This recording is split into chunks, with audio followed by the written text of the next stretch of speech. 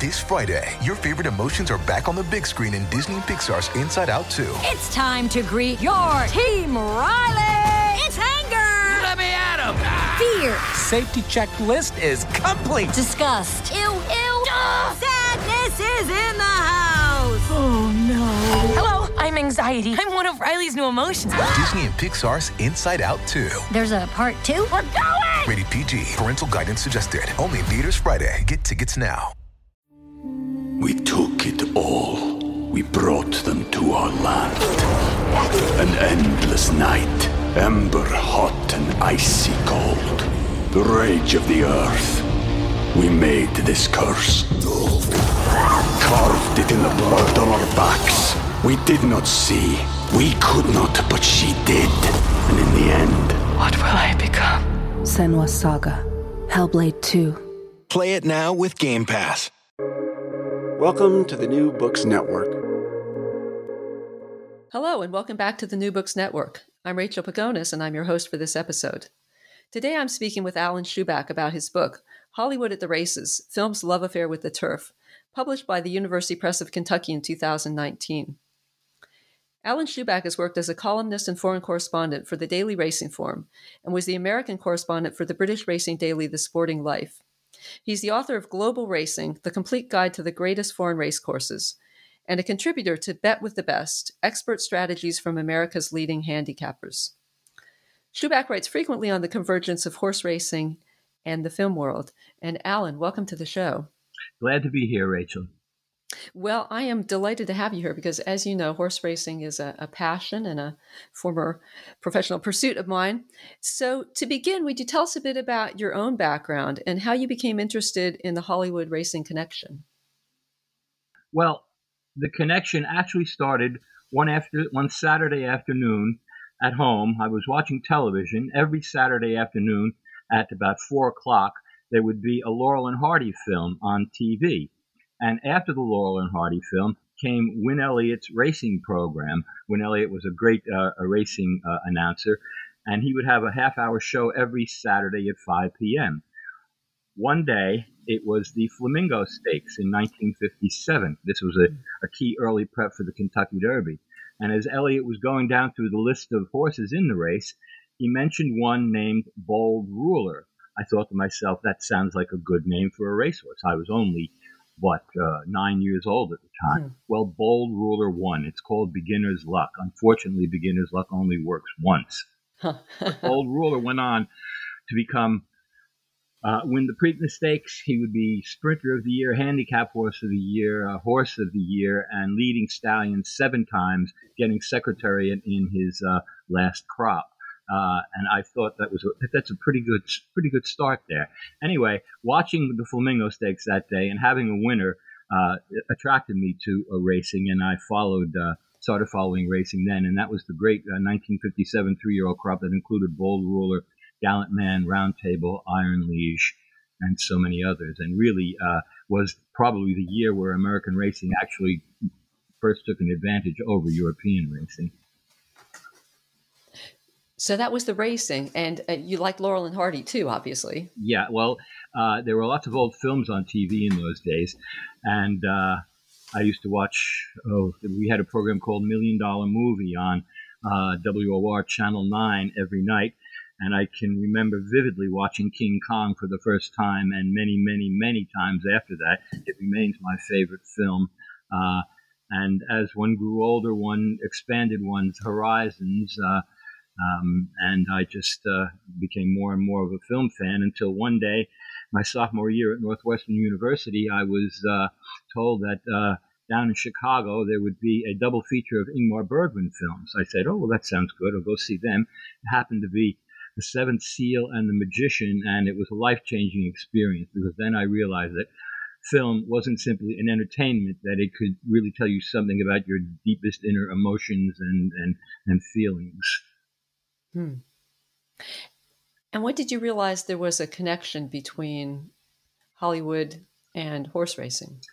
Well, I've always been very interested in history.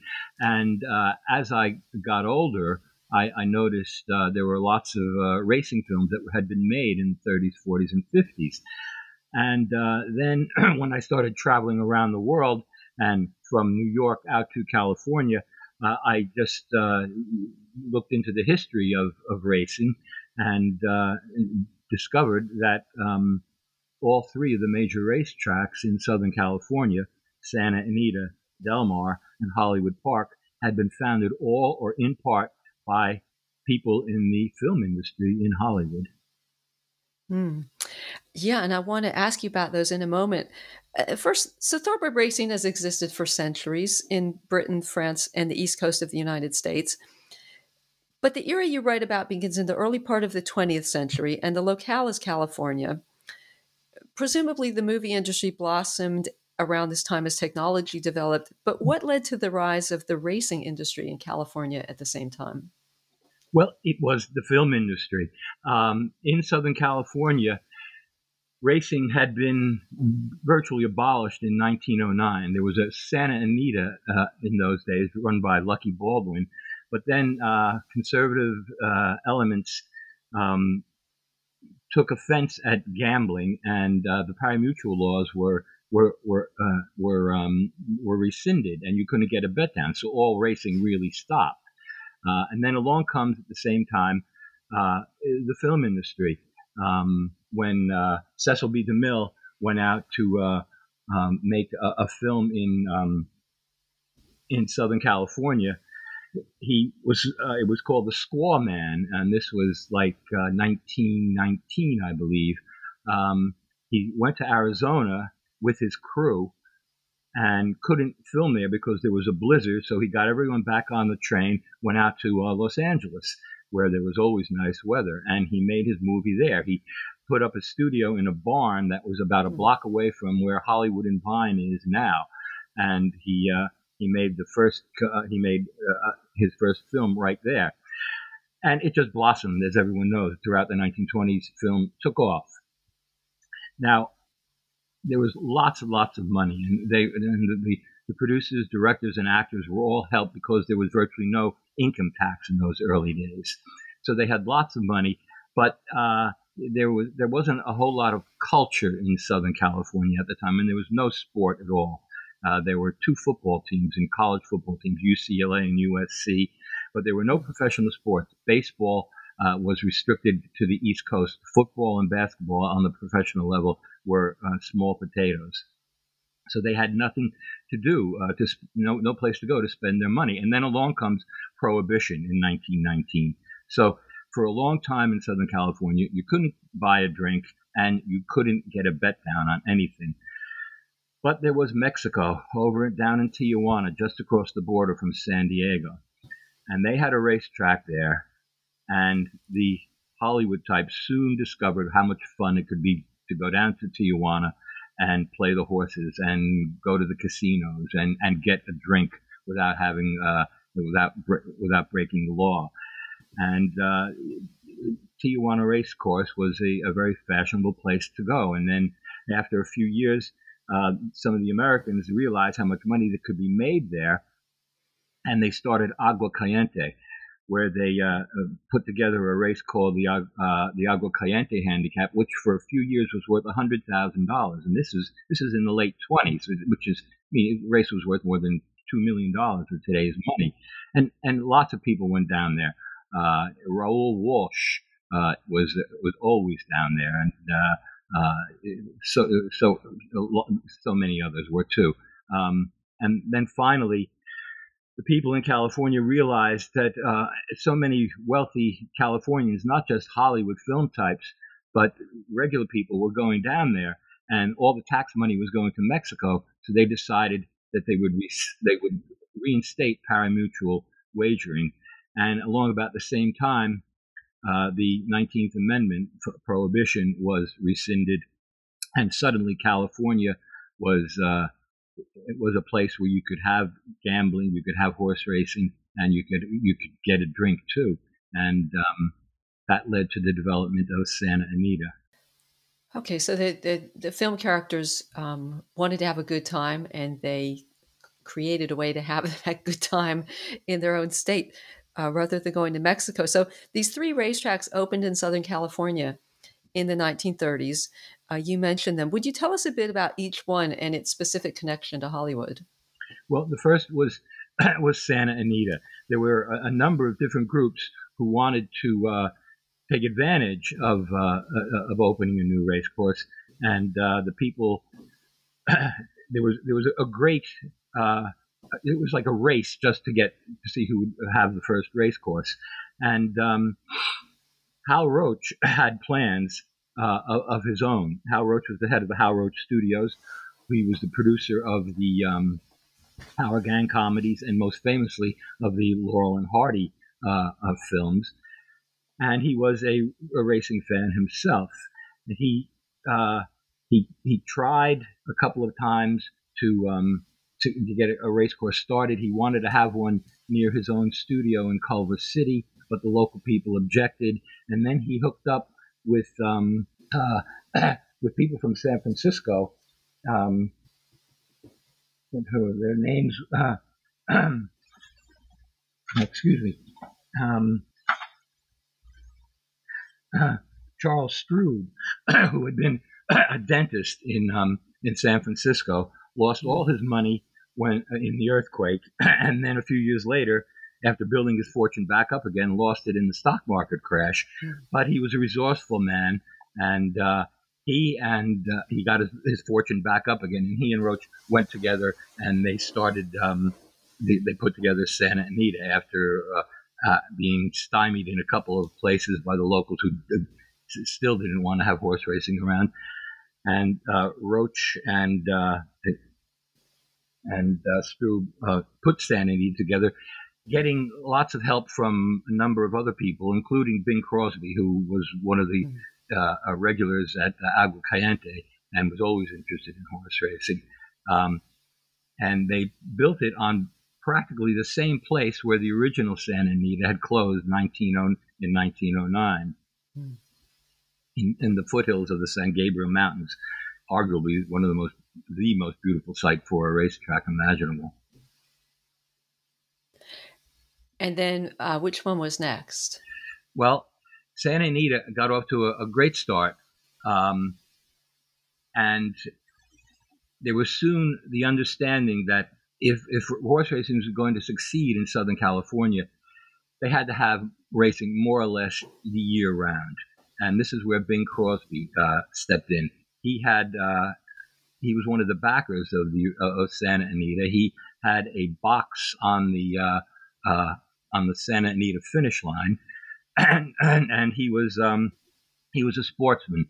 He had played basketball and baseball in college. He loved to play golf. He loved to play tennis, and he loved horses. In his biography, he said, "I cannot tell my story completely unless I bring in my passion for horseflesh." And he did have a passion for horseflesh. So he got together with Pat O'Brien, and they decided they would build another race course, but not in Los Angeles, further south. They bought some property in Del Mar, right along the beach, and began agitating for a race course there.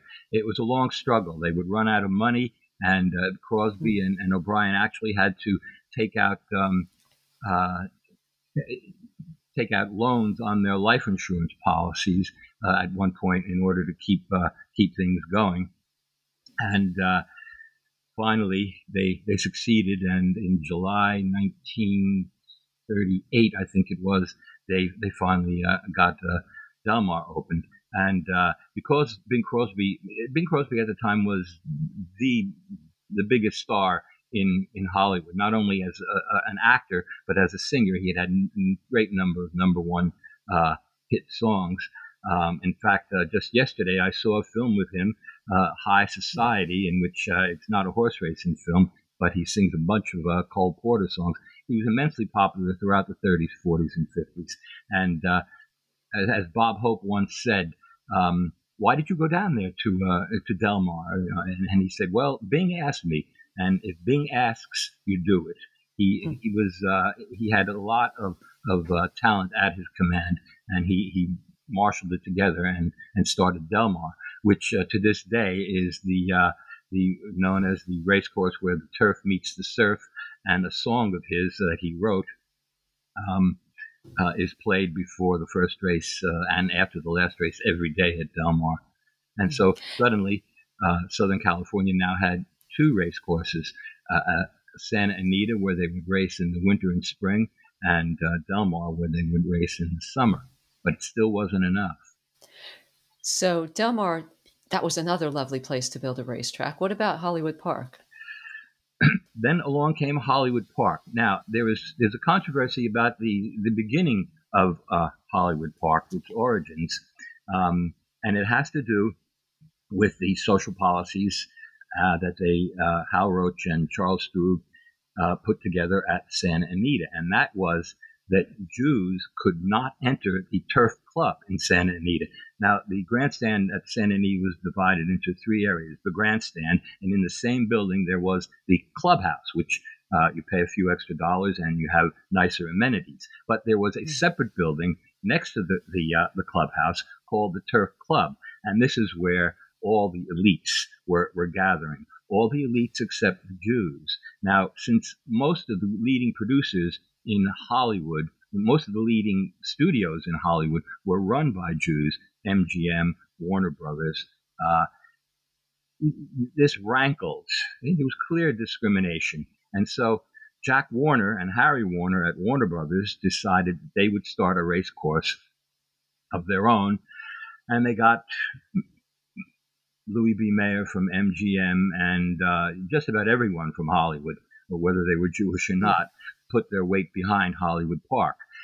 Finding an area for it was just as difficult as it had been for Santa Anita. At first, they were going to build a race course near the Veterans Center in West Hollywood, but they protested because there was a big publicity campaign. Oh, you don't want to take the few dollars that the veterans are getting and have them wasted at the race course. So they had to look around for another place. And they finally found one in Inglewood, which is just east of where Los Angeles International Airport is right now, kind of out of the way. And when it was first opened, it wasn't called Hollywood Park, but then they soon realized that they had to call it Hollywood Park because they wanted everyone to know that this was Hollywood's race course, even though it was probably about 15 miles from Hollywood Boulevard. And so Hollywood opened, and everybody could go there regardless of race, color, creed, or religion. And suddenly Southern California had 3 racetracks, and business was booming. They were open all but a 5 or 6 weeks of the year in Southern California for racing. So, that's rather shocking to hear that history, although certainly there was plenty of discrimination against Jews in the United States in the 1930s. But, given that you would think these are really powerful people in Hollywood, and you would think they would have a lot of cultural sort of cachet. But what percentage do you know of people, sort of the bigwigs in Hollywood were Jewish at this time? Well, Benito Mussolini, the fascist leader of Italy, once opined that there are more Jews in Hollywood than there are in Tel Aviv. Of course, he was exaggerating. He was a fascist after all. Hal Roach was a lifelong admirer of Benito Mussolini and once entertained his son at his studios, introduced him to the Our Gang kids. There's a famous picture of Spanky, Alfalfa, and Darla all gathered around Mussolini's son. Mussolini himself was interested in film. He built Cinecittà, the great film studio in Rome, and his son wanted to promote film, and that's why he went to Hollywood to see what was going on there. And he knew of Roach's admiration for his father, and so the two worked together. But this is evidence of what was going on in Hollywood, even with the Jews dominating the film industry, calling probably 4/5 of all the shots in Hollywood. There was still room for discrimination, and Charles Strube and Hal Roach found it and would not allow Jews into the Turf Club, which was where all the business deals, whether they were film or racing deals or other kinds of deals, were made, which is where all the top class socializing was taking place. And since Del Mar was at the time only an August track, that means that the only racetrack that was in Southern California where on a regular basis Santa Anita, the most exclusive area, was denied to Jews. But with the opening of Hollywood, they didn't have that problem, and they didn't have that problem at Del Mar either. Bing Crosby was an open-minded man, and he wasn't about to deny Jews or anyone else access to any area. So you think a lot of it had to do with Hal Roach's attitudes toward Jews? We know more about Hal Roach because he's a more famous figure than Charles Strube, but Strube was involved too, and the people that they had close to them were involved. There's a film that they made about discrimination against Jews in Hollywood, Gentleman's Agreement. It was all very pleasant and gentlemanly, above board. There were no beatings of Jews. There were no public arguments. It was all very gentlemanly and quietly handled, and which made it almost invisible. But it was certainly felt by the Jewish producers and directors who were being excluded. Yeah, and so is that how it was done at Santa Anita too? Because I don't imagine that they would have had a sign on the door saying "No Jews allowed."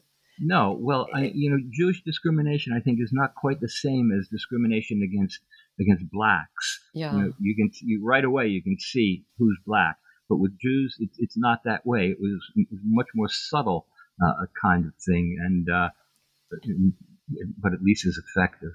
Yeah, and didn't Hal Roach actually start a film company with the son of Mussolini Jr.? Yes, he did, and it was racked with all sorts of problems.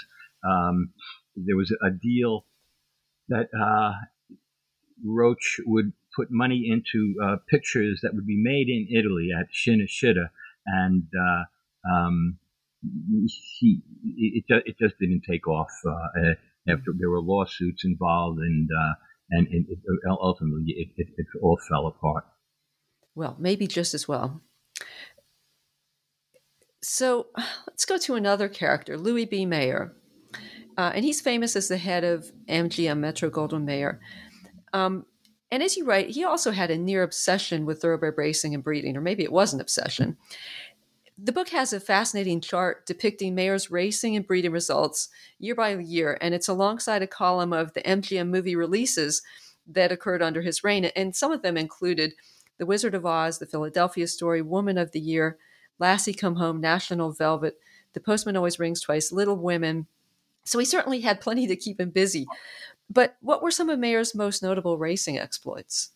Well, Mayer was not originally a racing fan. Even as racing was booming, he would contribute to the development of Hollywood Park, and he would be at Santa Anita. He had a box at Santa Anita, and he had a box at Del Mar, but it wasn't really something that he was very much interested in. He had some physical problems. He went to a doctor, and the doctor said, "You need a hobby," and he wasn't a very athletic person, so he wasn't going to take up swimming or golf or tennis.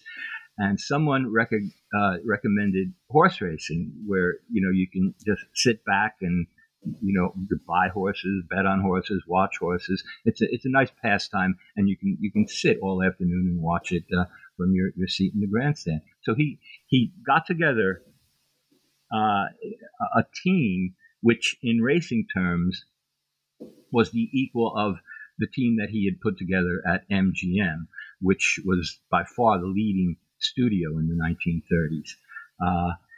And he started to buy racehorses with the advice of all these top people from Kentucky and England on what he ought to do. And,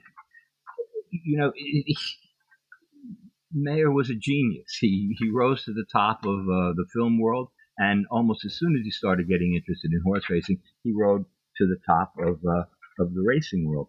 He knew from the advice he had been given that the key to success in racing is through breeding. And so he wanted to buy good stallions and good mares to begin to develop his own good racehorses. First one he went after was Man o' War, who would revolutionized American racing in 1920 and became the most popular thoroughbred racehorse up to that time. He offered Sam Riddle, Man o' War's owner, $1 million for Man o' War, and Sam Riddle said, no, absolutely not. I'm not going to do that. Years later, Riddle said he was afraid that Mayer would use Man o' War in one of his horses, in one of his pictures, which tells you something about what the non racing world thought. It tells you something what the racing world thought of people out in Southern California, that they were only dilettantes, Mayer didn't know what he was doing. Well, Mayer did know what he was doing. He didn't get Man o' War, so then he tried to get Hyperion, who had been a champion in England and it looked like he was going to become the next great stallion in the world, and in fact, that's exactly what he did. Hyperion's influence is all over the thoroughbred map even today. So he offered Lord Derby, Hyperion's owner, $1 million for Hyperion, and Lord Derby took umbrage, and he said famously, though England lay in ashes, Hyperion will never leave these shores. And Hyperion never did leave these shores. But Mayer was undeterred. And the next year, he had his people searching around, and he came across a young foal by Hyperion, unnamed foal, and he bought it for 3,200 guineas, which was about $10,000 at the time. And he brought it to Southern California. And by this time, Mayer had already put together a farm outside of Los Angeles, southeast of Los Angeles. And this horse came there. He named it Alibi. And in early workouts, it was burning up the track. In fact, the legend is that one day, Alibi broke the track record at Santa Anita in a workout for 1 mile, which is really quite astounding.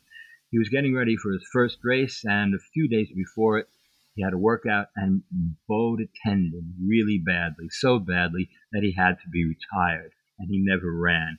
But Mayer started breeding horses with him, and Alibi became one of the leading stallions of his period.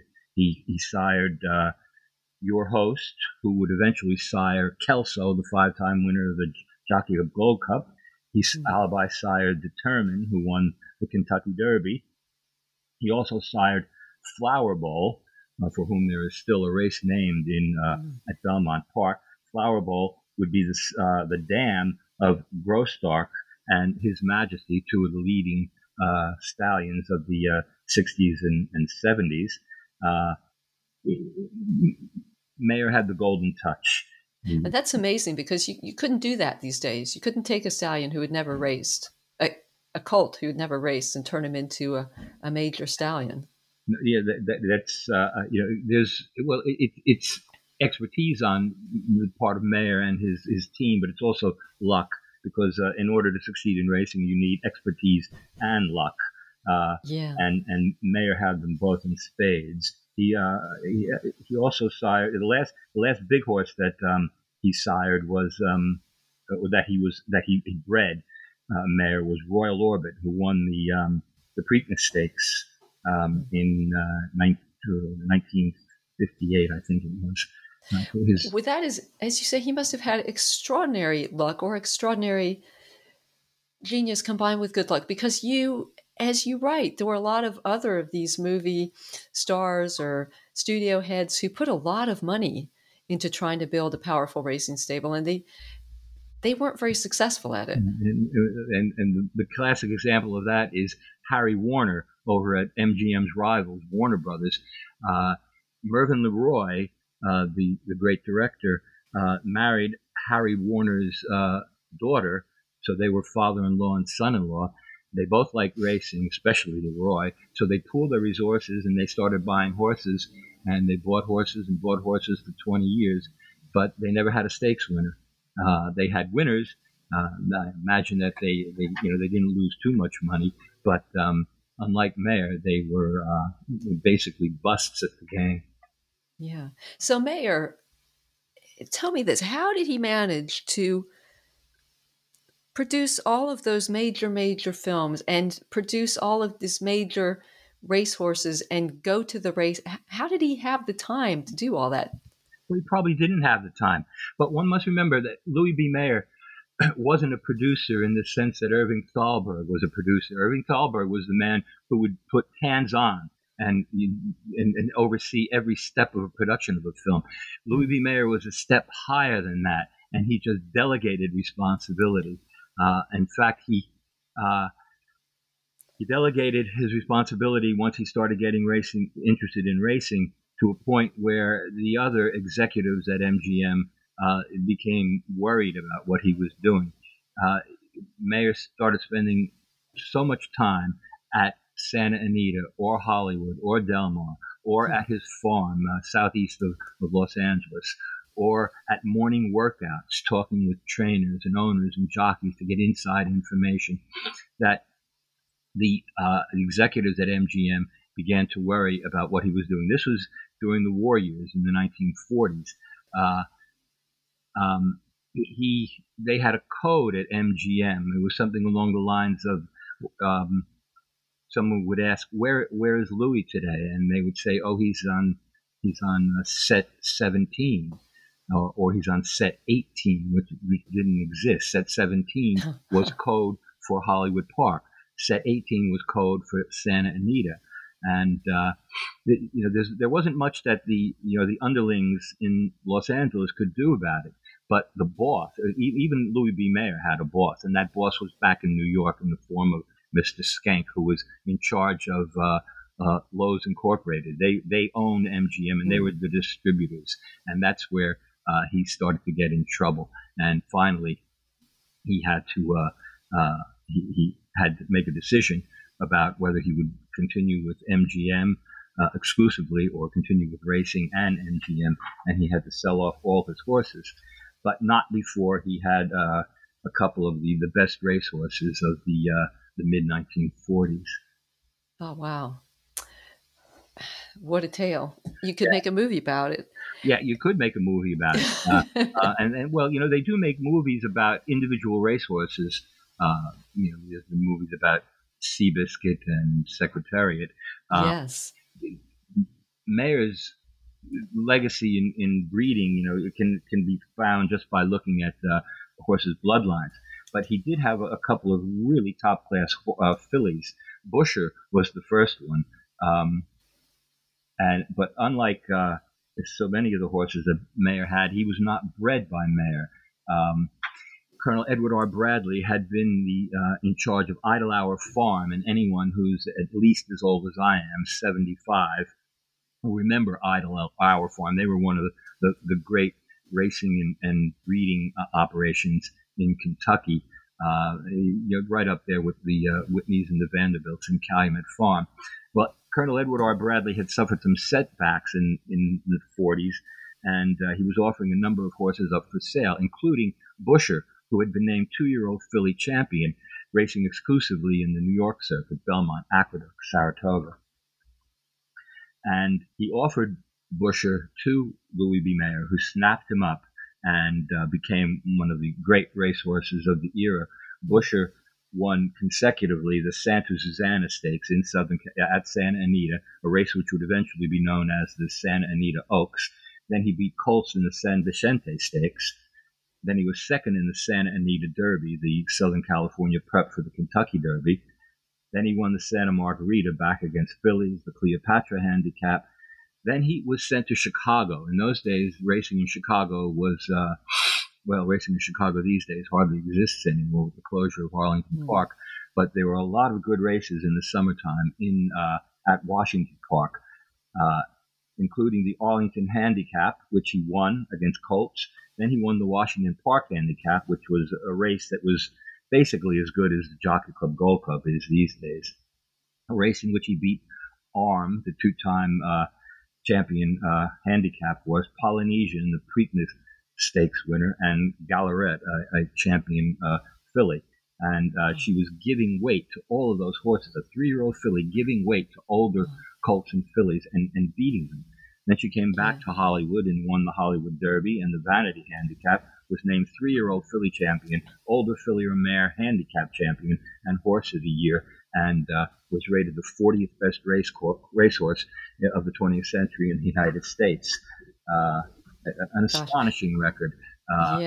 So whatever he paid for her, it was probably worth it. Yeah, and one could see why Mayer enjoyed horse racing. It's a social event. It's a venue for gambling, and it's an equine sport. And Mayer enjoyed this. And then the following year, in 1946, a horse that he bred by Honeymoon, who was by Beaupère, an Australian horse. It shows you how far-reaching Mayer was. He not only bought horses from England like Alibi, but he would go to Australia and pick up a good stallion like Beaupère, who was the sire of Honeymoon, who won 7 stakes races in 1946, but was just short of championship quality. She didn't win any championship, but she did get a race named after her, named the Honeymoon Handicap, which is still run it's run at Delmar now. It used to be run, of course, at Hollywood until Hollywood closed in 2013. Yeah. And just for anyone who doesn't know, who's listening, a filly is a young female horse. Right. They're fillies when they're 2, 3, and 4, and then when they're 5, they become mares. Yeah, and they don't usually run against the males. They don't usually, but Buscher did, and did it successfully. We took it all. We brought them to our land. An endless night, ember hot and icy cold. The rage of the earth. We made this curse. Carved it in the blood on our backs. We did not see. We could not, but she did. And in the end... What will I become? Senua's Saga. Hellblade 2. Play it now with Game Pass. Yeah. So another well-known Hollywood personality, Fred Astaire, he also had a passion for horse racing. And in fact, there's a well-known horse named after him more recently. But Fred Astaire is among the most well-known names in Hollywood. Still, I would be surprised if many people were aware that he was married for 7 years until the day of his death to one of the pioneering female jockeys. So would you tell us about that relationship and how it came about? Well, Astaire had gotten interested in horse racing when he was in England, appearing in shows in the West End. England at that time, horse racing was the national sport in England, and especially amongst the show business people, everybody had an idea on what was going to win the 350 at Sandown or the 245 at Epsom. And Astaire got interested. He started playing the horses, and then when he came back to Hollywood, he started buying horses. I think his most famous horse was probably Triplicate, who won a couple of big races, including the San Juan Capistrano at Santa Anita. But as he got older, he wasn't owning horses anymore, but he was still going to the races. And in 1973, on New Year's Day, he was at Santa Anita when he was introduced to Robin Smith, who was there to ride that day. She was riding in an allowance race, a horse named Exciting Divorcee. And the owner introduced him to Robin Smith, and Robin Smith duly won the race by a nose at a long price, beating a Bill Shoemaker ridden odds-on favorite. So Astaire certainly had some money on Robin Smith that day. But 5 years went by before they ever saw each other again. Robin Smith was based basically in New York, where she had great success. She was really the first really successful woman jockey. But she was also quite attractive, and she was used as a model sometimes. And she was out in Los Angeles to make a commercial for Shasta soft drinks. And she just cold called Fred Astaire up on the telephone and said, "Hi, remember me?" And he said, "Oh, I certainly do." And she asked him out to dinner. And so they went out to dinner, and they went out to dinner again, and soon they became an item. And they fell in love, and Robin Smith moved her tack out to Southern California so she could be near Fred more often, and they got married. And he was considerably older. Oh, I think he was like 77 when they got married, or something around there. And of course, she was, in her mid or late 20s, old enough to be her grandfather.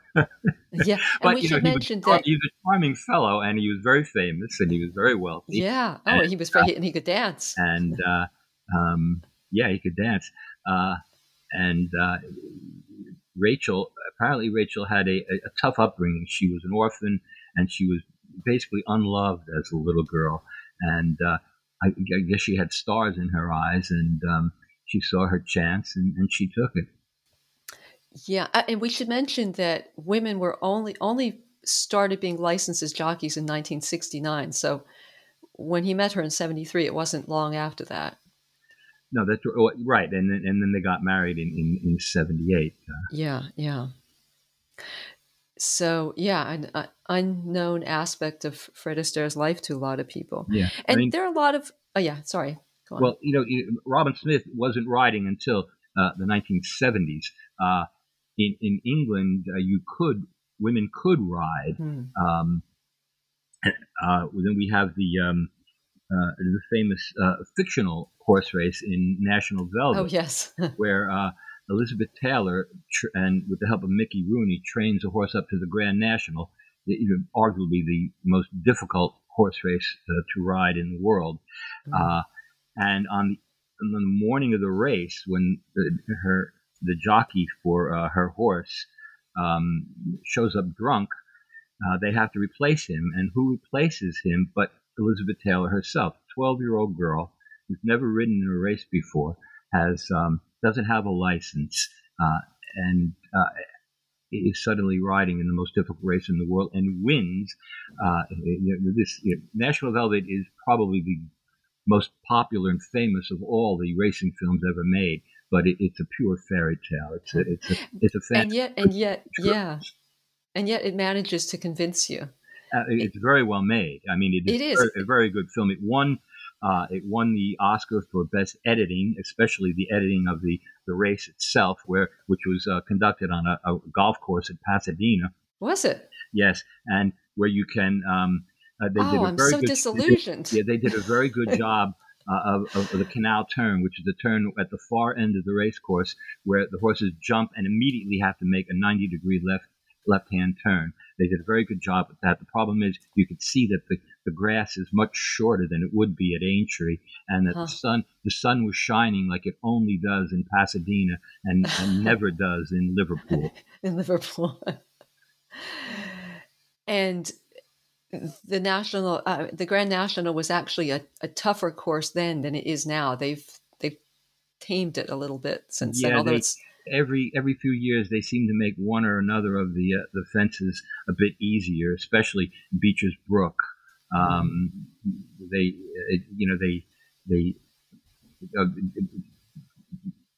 just make it. The landing side used to be like at least a foot lower than the jumping side. Though they made that even, and they made the brook, the water part, not as wide. And the traditionalists don't like that sort of thing. They think it should be really tough. I mean, it's supposed to resemble the sort of things that horses would go through on the battlefield, and the national course at Aintree is certainly a battlefield. It is still pretty wild and woolly, though. Mm-hmm. There's still a lot of horses that don't make it around the course.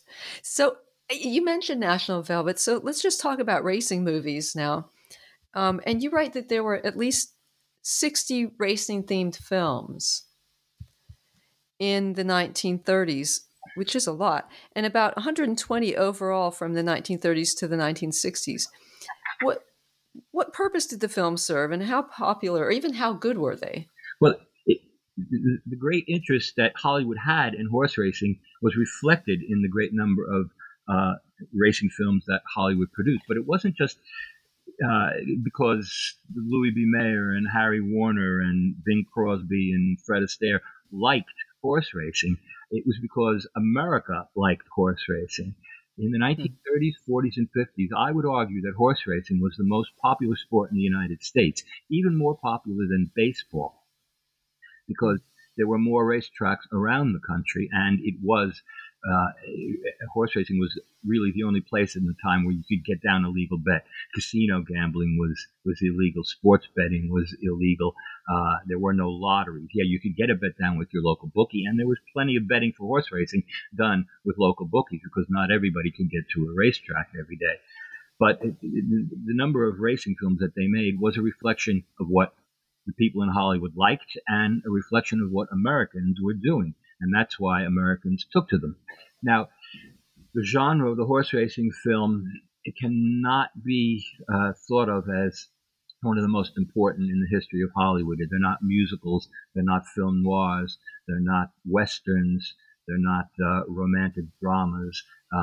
They fall pretty short of that, generally speaking.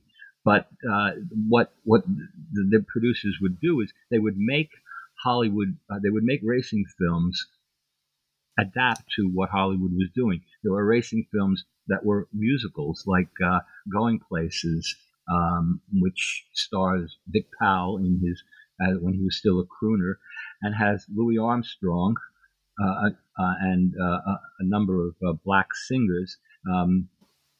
They do a tremendous number halfway through the film that lasts for about 15 minutes. I would call them fractured nursery rhymes. They would take nursery rhymes and to jazz arrangements, they would reimagine them, and it's a tour de force, a 15-minute section of just great entertaining music. And there would be film noirs. There would be films like The Killing, this Stanley Kubrick film about a heist at Bay Meadows Racetrack. The Ex-Mrs. Bradford, which was William Powell and Jean Arthur solving a murder mystery. They would make screwball comedies like A Day at the Races with the Marx Brothers. So racing films reflected all of these things. Now, outside of National Velvet, which won for an Oscar for Best Editing and won Anne Revere won the Oscar for Best Supporting Actress, and it was nominated for Best Color Cinematography. Trying to find a really great racing film is difficult. They weren't all that good, but they were entertaining, and lots of them made money. And now it's interesting because you mentioned betting is a part of going to the races, and it's a big attraction for a lot of people. And yet, most of those movies were not about betting at the racetrack, were they? It's about 50-50. When they were about betting, they were usually about fixed races. This was a genre that had started really in England in the 1920s in silent films. The English made loads of pictures that were about racing, and almost every one of them was about a fixed race or a crooked jockey. And Hollywood followed up in that vein with a number of pictures. And they also made pictures about the effort for their horse to win the big race so that they could save the farm or get the operation for the little girl or save the Broadway show. Broadway Bill is one of those kinds of pictures. And then there were films like Down Argentine Way, which holds a particular place in the history of the racing film. This is one of the better racing productions. It was made at the behest of the American government in 1940. The government prodded Hollywood into making films to make nice to Latin American and South American countries in the run-up to World War II. The Germans were very influential in South America, and Washington wanted to get their 2 cents in by showing how much America appreciated Latin American and South American countries. And there were lots of such films made set in Mexico and Brazil. And Down Argentine Way was supposedly set in Argentina. Well, they didn't quite get it right. Their intentions were good. It starred Betty Grable and Don Amici. Betty Grable herself played an American horsewoman who goes down to Argentina to try and buy some horses from Don Amici, who plays an Argentine horse owner and breeder. It was a musical. Don Amici and Betty Grable sing the theme song, and along the way we run into the Nicholas brothers, the Torres brothers, and what was her name? The Chiquita Banana girl with the bananas in her head. Oh, I can't remember. Okay. Anyway, the problem was the Nicholas brothers were Americans, the Torres brothers were Mexicans, and this movie star whose name escapes us was Brazilian. Was it Carmen something? Carmen Miranda? Miranda, yeah. Carmen Miranda, yeah. right.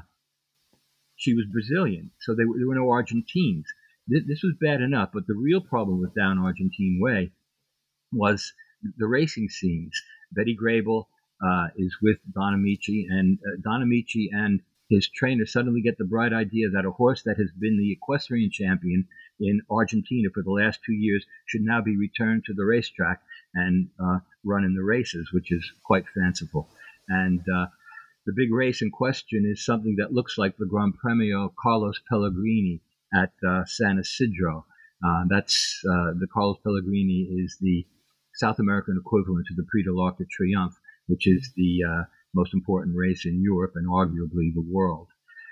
So they get this horse ready for this race, and the producers and the director, Irving Cummings, decide that it'll be a fixed race, and they have the horse in question ridden by a jockey who's in the pay of the gangsters, and he's going to pull the race. Well, as things go on, the horse wins the race anyway, and so everything is nice and a happy ending, and Betty Grable goes home back to America very happy, and everyone lives happily ever after, except the Argentine authorities. What the producers at 20th Century Fox didn't understand was that the jockey club in Argentina sitteth at the right hand of almost everything that happens in Argentina. Carlos Pellegrini was the founder of the jockey club. The big race was named after him. And in Argentina, even to this day, if you want to be a top success in politics, business, or sport, you have to be a member of the jockey club. Now, for the Americans to show a race in Argentina that was fixed was an insult not only to the jockey club, but to the Argentine nation. And the president of Argentina was so outraged, he sent a personal letter to Franklin Roosevelt protesting the depiction of Argentine racing and Argentine society in this film. The film was never shown in Argentina, even though it was a big success around the United States. So, the efforts to try and keep Argentina on the American side didn't make it, at least not in the form of Down Argentine Way. And as you know, Argentina, after the war, was a good hiding place for ex-Nazis.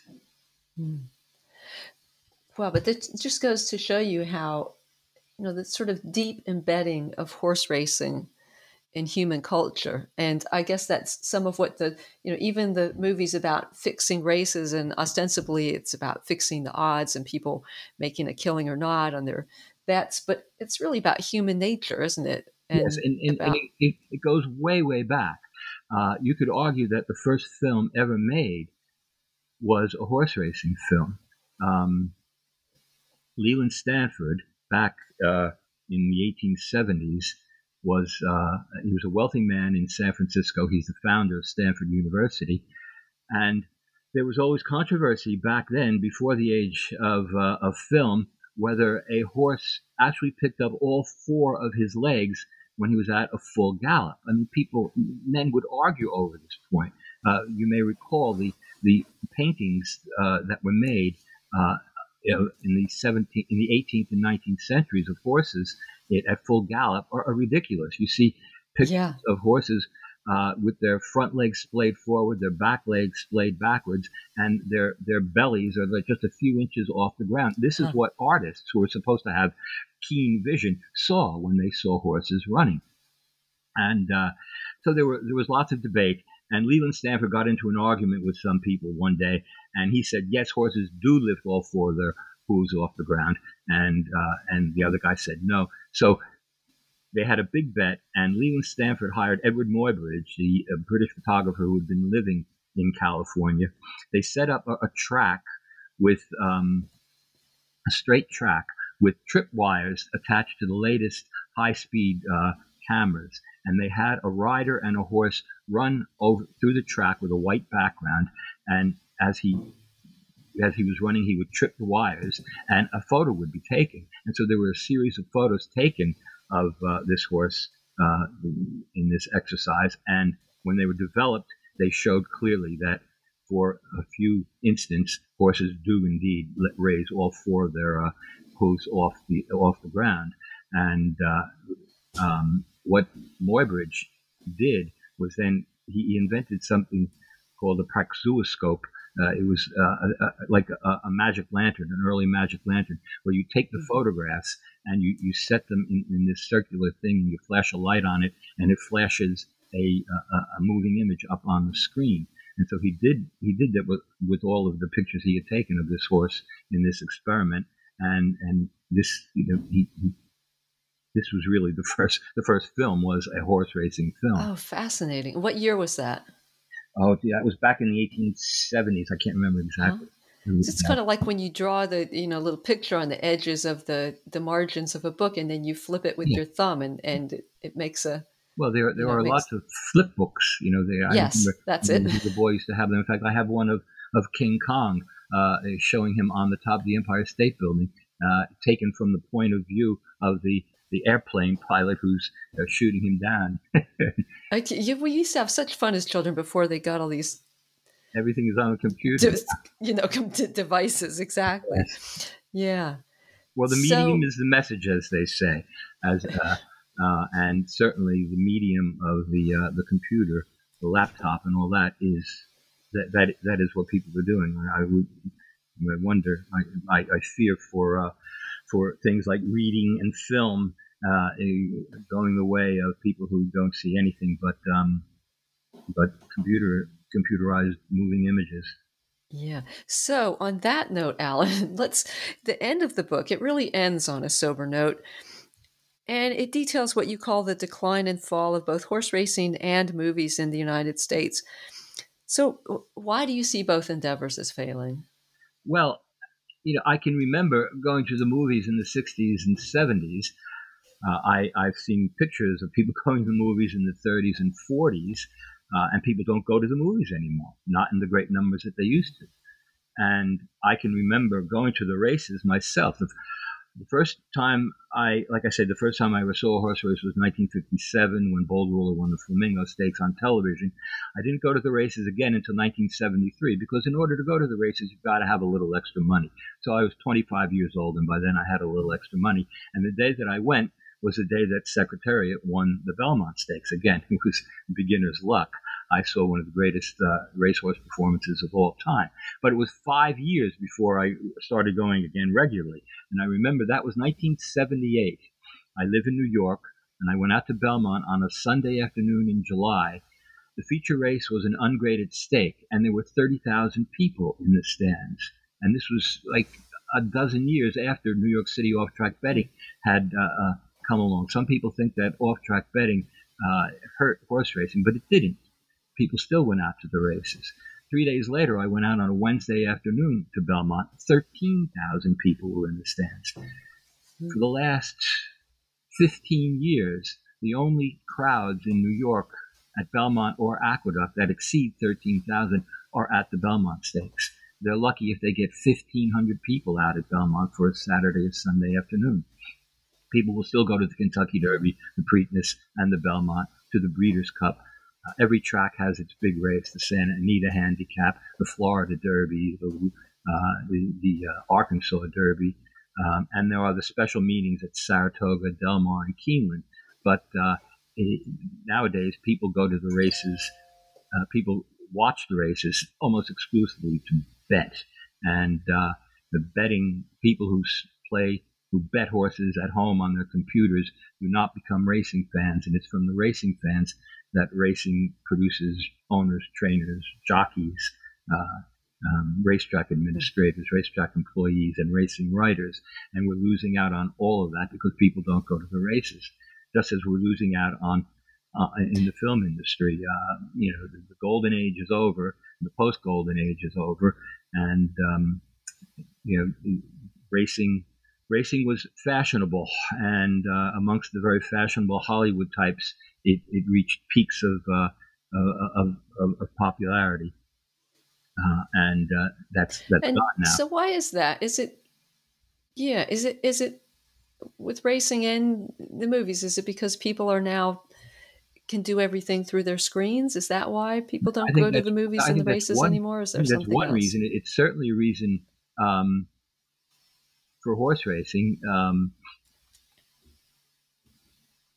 The people who run racing over the last 30 or 40 years have made a mistake in marketing the sport only as a venue for betting, when in fact racing is a three-pronged activity. Venue for betting. It's an equine sport in which the characters, the horses, the trainers, and the jockeys are just as interesting as football, baseball, and basketball players. But racing doesn't market itself that way, and it is a social occasion, unlike any other sport.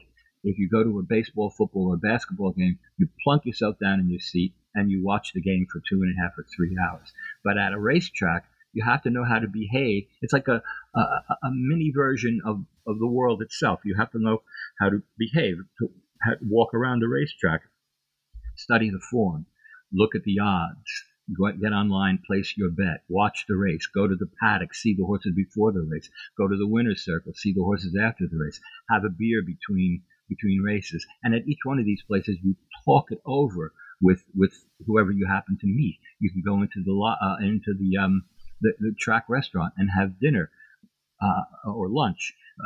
Belmont Park doesn't even have such a place like that anymore. That you can get a buffet supper, but there's no place to sit down and get a formal lunch anymore.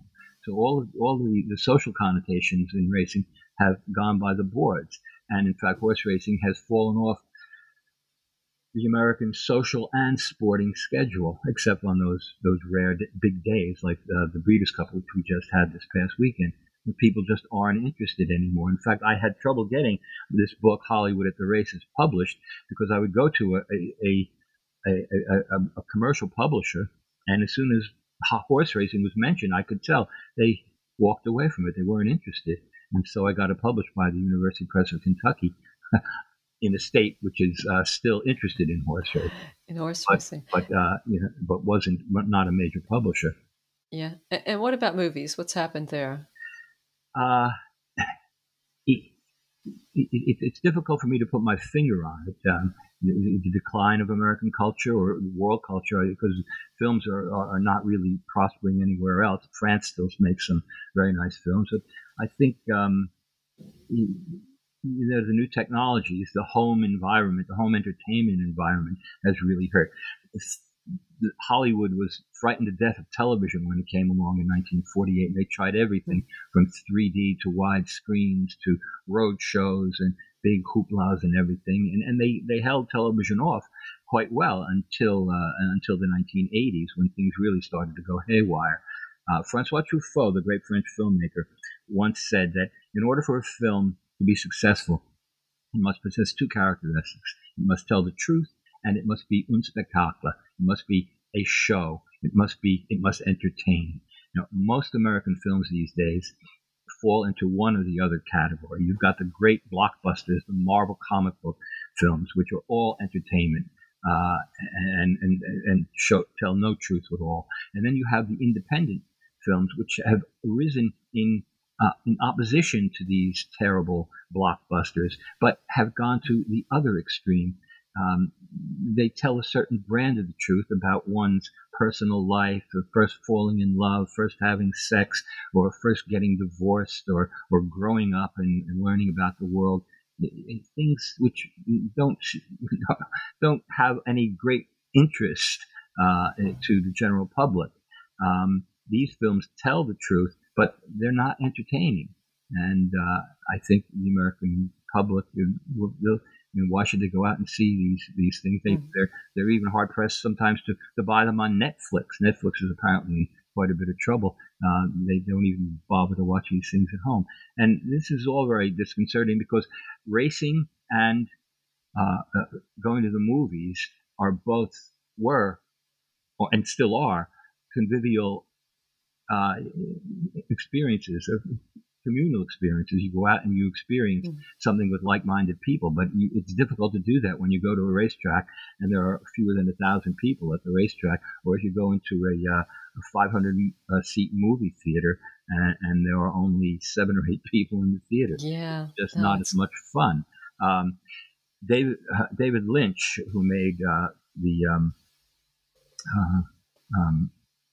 a number of terrific films, said a few years ago that he wasn't going to make any more movies because there is no longer a film culture in America.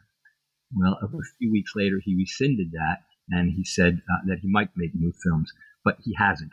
And it's 5 years since we've had a film from him, and he's right. There is no film culture in America the way there used to be.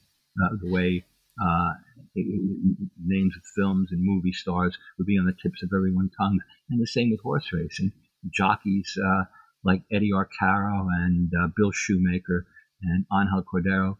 You could go into a bar and mention these names in the 50s, 60s, and 70s, and everybody would know who you were talking about. But now, if you mention the top riders in America, Irad Ortiz, Joel Rosario, Florent Geroux, or Flavien Prat, nobody knows what you're talking about. Well, I sadden you, but there's so much wonderful history here to read. And I want to remind everyone, the book is called Hollywood at the Races, Film's Love Affair with the Turf by Alan Shuback. And Alan, thank you so much for this really stimulating and fascinating talk. You're welcome, Rachel.